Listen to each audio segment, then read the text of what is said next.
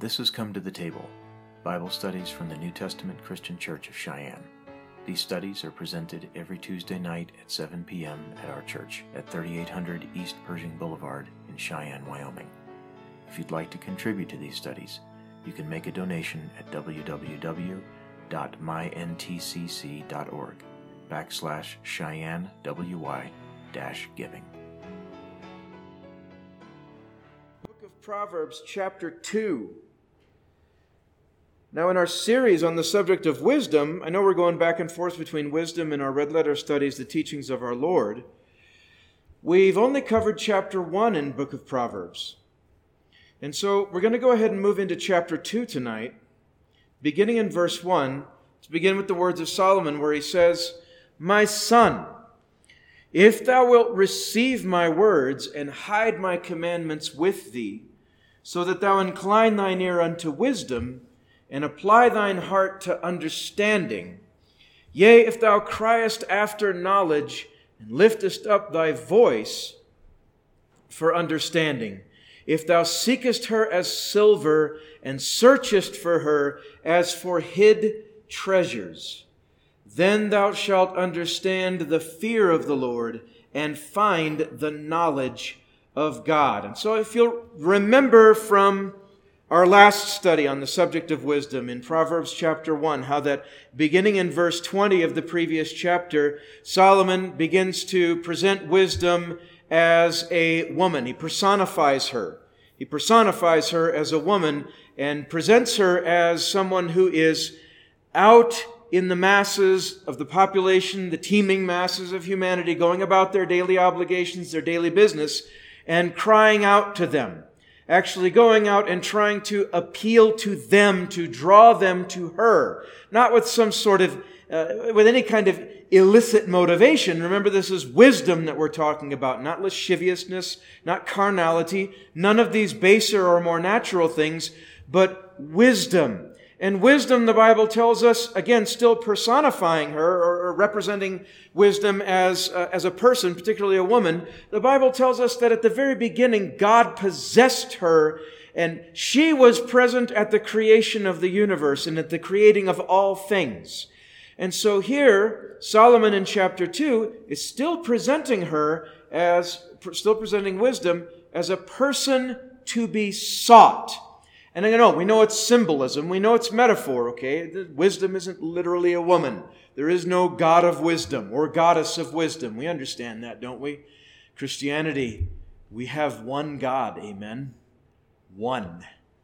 Who's that? Well, He is God, Jehovah. And He sent His Son, Jesus, who is also God, one God. And then you start getting into talks about the Trinity and how that's all composed. And people get confused, but there's no reason to be. God is an infinite God. He is beyond our mortal and finite understanding, and that's good enough for us. Amen? Really, it's good to understand, but you can't wrap your brain around something infinite. You just have to take the infinite at face value and trust that God has that under control, and then you go with it from there. So he's presenting wisdom again, still as a woman, but as a woman to be pursued. He says to his son, "If thou wilt receive my words, hide my commandments with thee, so that thou incline thine ear unto wisdom, and apply thine heart to understanding. Yea, if thou criest after knowledge, and liftest up thy voice for understanding." And then in verse 4, he refers to wisdom again as a woman. "If thou seekest her as silver, and searchest for her as hid treasures." He's trying to get it into his son's heart. You need to pursue this thing called wisdom, and you need to pursue this thing called knowledge. We cannot, as believers, especially in a modern, educated, however faultily, in a modern, literate, educated age, we cannot be simpletons. We can't. We do the kingdom of God no favors. We do our Father in heaven no favors when we have the kind of attitude of, I don't need all that knowledge stuff. I just know that Jesus is Lord and that's good enough for me. Okay, well, that's good enough for you for salvation. But we have to be prepared, don't we, to give an answer to those that ask. to give an answer to those that ask concerning our hope and concerning our relationship with God, or even concerning God Himself. We have to know something, don't we?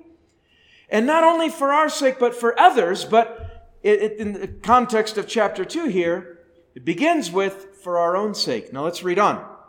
He says, if you seek her as silver, okay, that's something to be valued. And if you search for her as hid treasure, again, something to be valued, then shalt thou understand the fear of the Lord and find the knowledge of God. Okay, well then does that make Christianity dependent upon our knowledge then? Does that make salvation dependent upon our knowledge? Well, no. No, it doesn't, because, and I think we've said this before, maybe even more than once, Christianity does not demand intellect. It doesn't demand a genius IQ. It doesn't demand a lofty education, a degree to go along with it. That we have nothing against these things, okay? They simply are what they are. They can be used either for good or for evil. Christianity, the way of life, the way of Christ, requires none of those things. What it requires is faith, and we understand that. So that's the baseline, and that's what gets us through the door. But now, having been born again, and we come back to this again and again and again, having been born again by the grace of God, by the faith, by the blood of Jesus Christ, and by faith in God, and so on, having been born again and brought into His family, shall we then remain simple and ignorant concerning spiritual things, concerning wisdom, concerning the knowledge of God?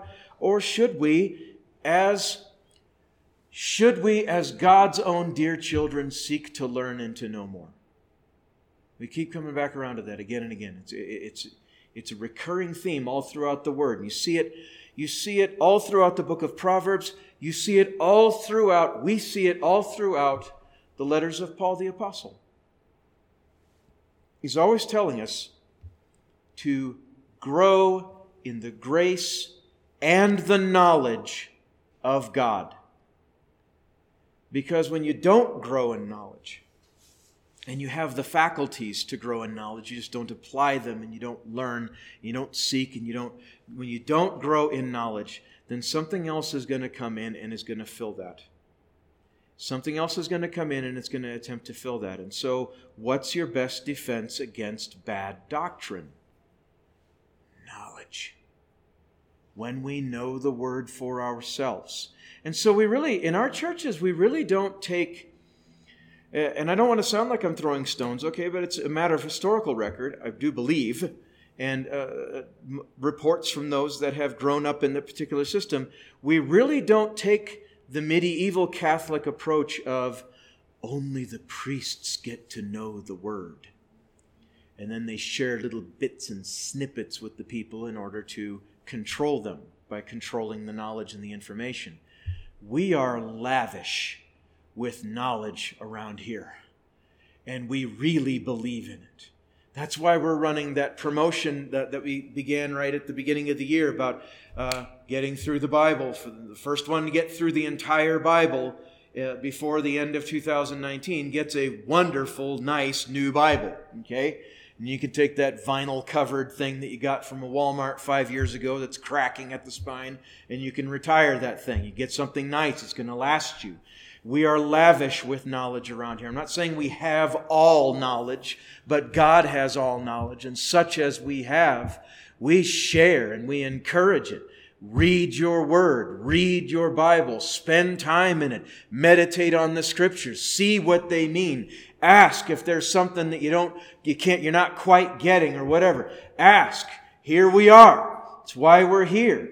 And so, let's go back into what we're saying here. He says, if you seek wisdom and you seek knowledge and all these things and receive my words, is what Solomon was saying to his son. Receive his words. Hide his commandments in his heart and all that. If you do all that, then thou shalt understand the fear of the Lord and find the knowledge of God. And so, well, why is that so coveted? Why is that something that we should value so highly? Why is it something we should seek after with all of our heart? Why can't, you know what, preacher, just distill it all down for me. Give me a list of bullet points.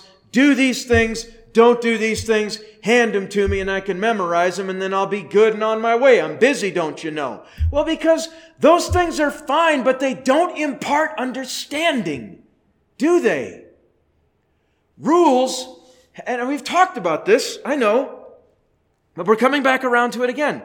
Rules are fine for those who do not discern. Rules can give quick and easy answers. Should I do this or should I do this? Well, the rule says this. Okay, so I'm going to do that. And then you don't have to think. And you don't have to think. You don't have to reason. You don't have to develop discernment. You don't have to understand how to rightly divide right from wrong. And so then what happens is your entire Christian life, your entire relationship with God and your Christianity is rules.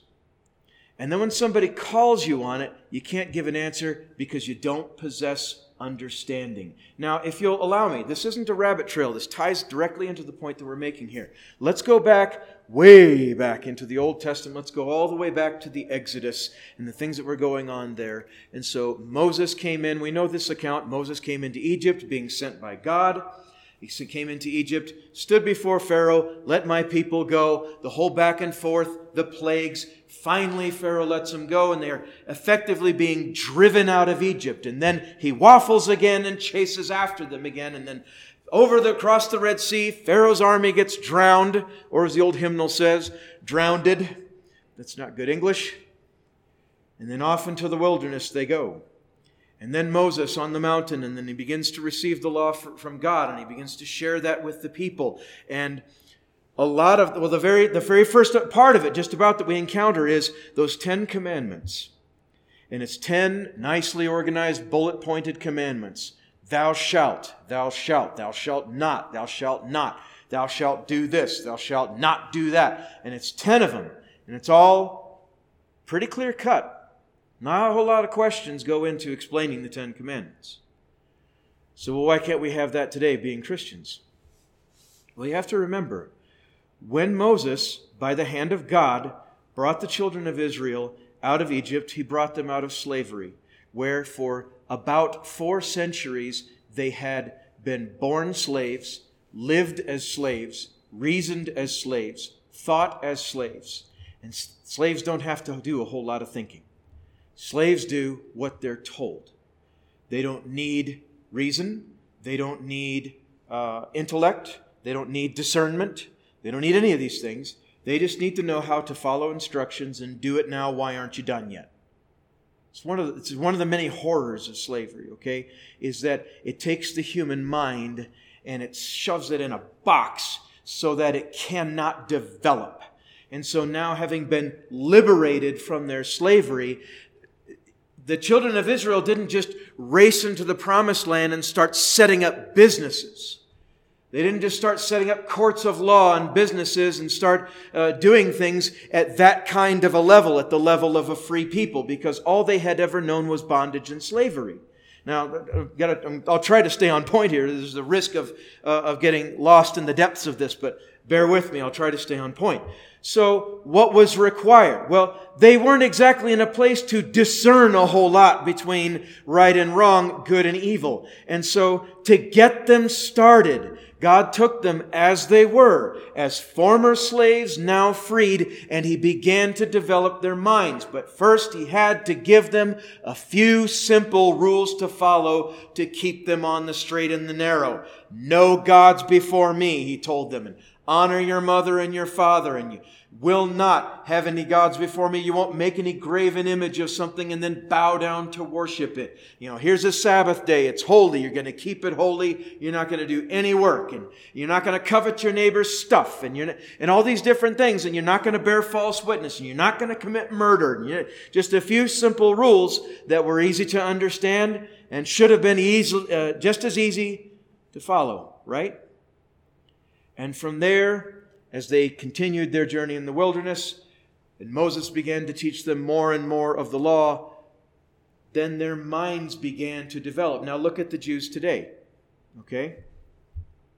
They have garnered for themselves, as a whole, okay, I'm not saying every Jew, but as a whole, the Jews as a nation and as a people have garnered for themselves a reputation for being extremely good at a lot of things.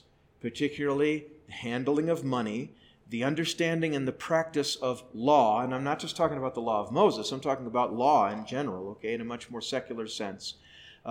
They have produced tremendous numbers of scientists. Look at how many Nobel Peace Prize winners over the last century have been Jews. And you may be surprised. So what do you get from all of that? We can't be simple. We have to be knowledgeable. Our salvation doesn't depend on it. That's not what I'm saying. But as God's own people, we should seek wisdom and knowledge. Now let's read on and we'll talk more about why. So he says, Then thou shalt understand the fear of the Lord and find the knowledge of God. For the Lord giveth wisdom. Verse 6, out of his mouth cometh knowledge and understanding. He layeth up sound wisdom for the righteous. Listen to that. He lays it up like it's a resource to be first stored and then distributed liberally. He layeth up sound wisdom for the righteous. He is a buckler to them that walk uprightly. What's a buckler? Is that like my belt buckle? No, a buckler is you have to look it up, but it's a small, round, convex shield that straps to one arm. It's been called a buckler. It's a type of shield. It's an instrument of defense, okay? He layeth up sound wisdom for the righteous. He is a buckler to them that walk uprightly. This is part of the heritage of a believer. We get wisdom, we exercise it, and both God and wisdom act as a defense against things that come our way. Because we're born into this world. We don't have a lot of innate knowledge, do we? You could ask Brooklyn. I don't think she'd be able to answer. You think? Hey, what do you know, kid? And she'll just look at you, maybe give you a smile. Because why not? There's not a lot, there's a lot going on up there, but there's not a lot of knowledge up there. It all has to come aftermarket, so to speak. We're not born with it. We have a short list of instincts, but by and large, everything has to come to us by way of others. He keepeth, verse 8, he keepeth the paths of judgment and preserveth the way of his saints. So you take all of this in, and it's beginning to paint a picture. Wisdom, good. Knowledge, good. Why are they good? Because they are a defense. They are a shield. They keep our paths. They preserve the way of the Lord's own saints. They keep us from making stupid decisions, don't they? Because when you know better, then you know what to do. Now, we can override that and charge off in an unwise direction and do something that is foolish, and then it comes back around and it bites us, either a little bit or a lot, but we should seek it nonetheless. Wisdom, that is. Verse 9, he says, Then shalt thou understand righteousness and judgment. And that's coming right back to what we were talking about, the case of Moses and the Jews that are just coming out of Israel and had not even developed their minds yet in the areas of discernment and right and wrong and judgment. He says, Thou shalt understand righteousness. Then it's going to make sense to you. You'll understand it. And judgment. Well, what is judgment? We've talked about that just since the beginning of the year. Judgment isn't just God raining down destruction on people. That's not actually what judgment means. Judgment means judging between right and wrong. It is a deep and innate level of understanding of what's right and what's wrong, and not just what's right and wrong, but why it's right or why it is wrong. Are we tracking this? This is critically important. It's critically important because this is the difference between someone who's just following a list of rules because they were told, do this, don't do that, and a person who possesses the wisdom and understands why it is the way that it is. Wisdom is to be coveted. And I think in a class recently we shared that little diagram. It was a triangular diagram. It had 4 levels in it. And at the bottom, at the largest part, was labeled data. And then the level above that was referred to as information. That's when all the ones and the zeros are just the sea of text of whatever it is a person is looking at graduates in our understanding from being just data, and it becomes information. It starts to make sense. Okay, well now it makes sense. But then there's a level above that. And that is knowledge, okay? When that information when we either memorize it by rote or which a lot of people do. It's not the best way to learn, but somehow some people learn it best that way. When that information then becomes part of your mind, well, then now it's not just information on a page. Now it's information in your mind. Now it is knowledge. And then at the top of that diagram, that last part is what's called wisdom. And that's when that data that has coalesced into information, which has now been absorbed by your mind as knowledge, descends into the heart, so to speak, and becomes wisdom. It's now part of you. And now it's no longer, I'm obeying a rule. It is, I am wise in understanding it, and I'm glad that I've been obeying it because now it makes sense. Now it makes sense. We want the Word of God and the knowledge of God to be in that top block. Wisdom.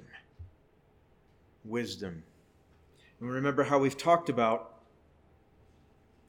what God seeks to establish in new Christians and in young Christians. He seeks to establish this in them early, is a character of obedience. Okay, just like any of us who have been parents or are parents or have parents that have raised us. Okay, it's one thing that you wanted to do in your kids was establish a habit and a character of obedience in them. Why? Because when they're young and they're small, they don't understand wisdom yet. They don't understand reasoning yet. There are very few basic things that they understand. And so you have to get a habit of obedience ingrained in them first, because then later on, as they grow and they mature, they develop reasoning and understanding, and then the light of wisdom comes on in their mind one day, and then we understand why.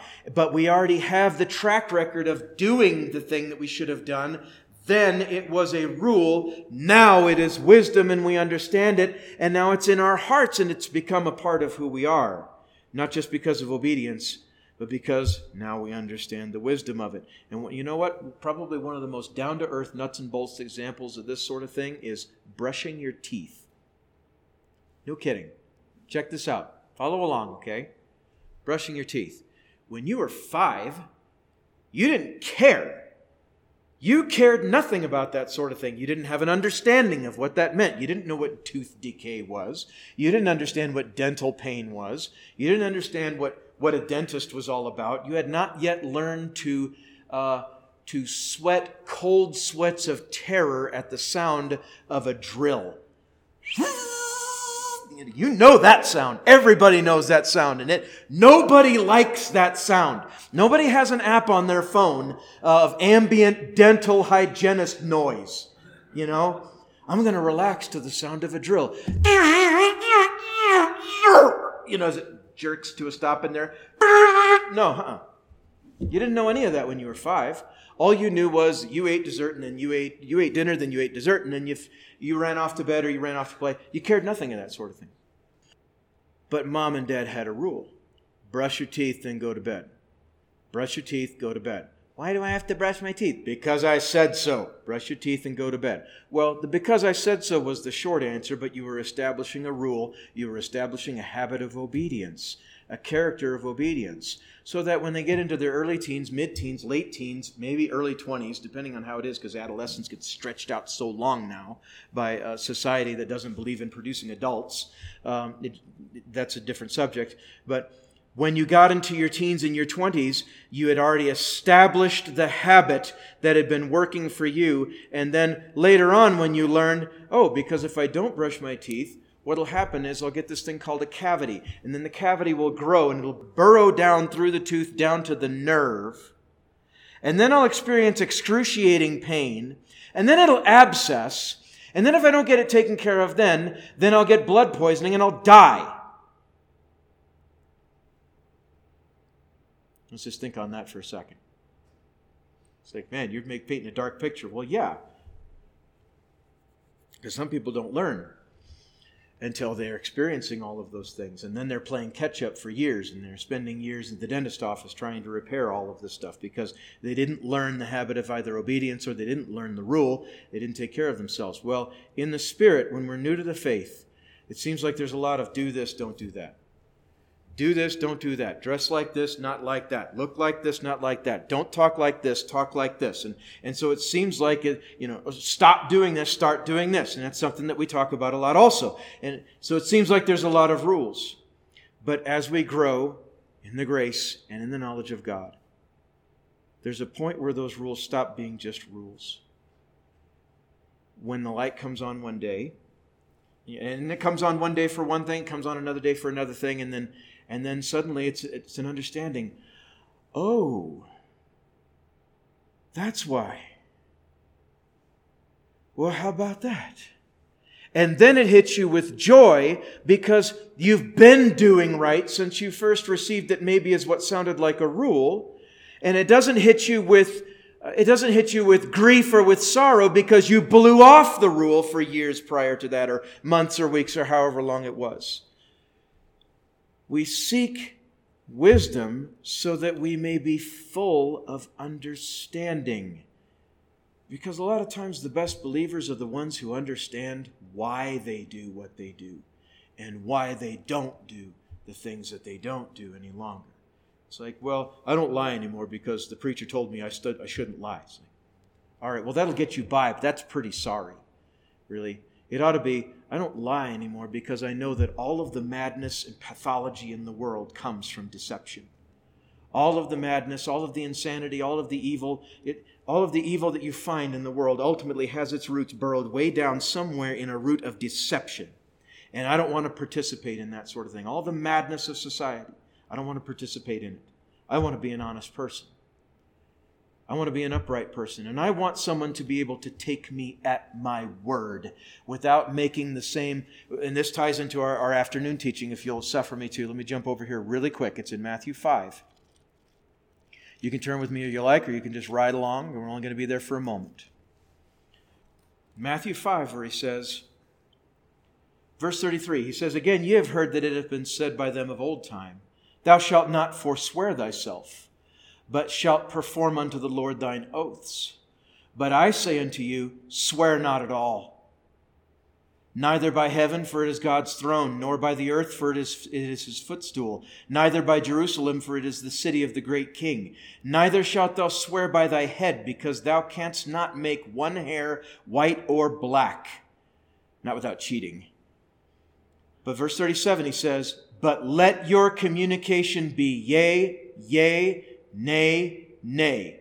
Yes, yes, no, no. For whatsoever is more than these cometh of evil." What was he saying? Why does he? You're saying that my communication should be plain, and when I say yes, that should be good enough, and when I say no, that should be good enough, and that I don't have to make these bombastic, inflated, over-the-top declarations and oaths and vows and things. By heaven, as sure as I stand before you, what I'm saying is true. That's what Jesus was decrying right here. Don't swear at all. He wasn't talking about profanity, although that should have nothing to do, that shouldn't be in our communication at all either, ever, under any circumstances. What he was saying is not to be making oaths and these great swelling words. Why do people talk like that? The ones who do. Why do people talk like that? Because they don't have reputations for being honest. They don't have reputations for being forthright and clear and honest in their language. And so they have to compensate with ridiculous communications like that. As sure as the day is long, what I'm saying is going to come to pass. It's like, what does that even mean? Why can't you just say what you mean and then just let the truth of it speak for yourself? And I know we sort of crossed over from one teaching into another teaching, but these tie together. There's reasons why Jesus says not to be like that. Because if you are plain and honest all the time in your communication, you will develop a reputation for being honest. And in time, and it always takes time, okay, but that's fine. We live in time, so that's not a bad thing. In time, people will know This is a person that will always tell me the truth no matter what, even if it hurts. Now, that doesn't mean that we're cruel in how we communicate it, because that's a whole different problem. Okay? Christians should be graceful in their communications most of the time, at least in so much as they have it within them to be. You know what I'm saying? We shouldn't be mean-spirited, rotten, harsh, cruel people that delight in others' discomfiture. And so we tell them how it is. That's just how I am. That's how I am. You hear some people, was it you, Reverend Director, I was talking with lately about this? It wasn't it? It was on Saturday. We're talking about people have used being Italian or being Irish or being Russian, or you name it, or they've used being from Michigan, or they've used from being from the East Coast. They've used any number of different things as excuses for being bullies with their language and being harsh. I just tell it like it is. Like, all right, well, soften it up a little bit, okay? Can you? Love your neighbor, and you don't have to be brutal. But if we are honest all the time, we develop a reputation for it. And when we have a reputation for being honest, and people know, they can take you at your word. And then we don't need to inflate our speech with all these ridiculous exaggerations to try to persuade people that we're being truthful. People will know it already. And the truth speaks for itself.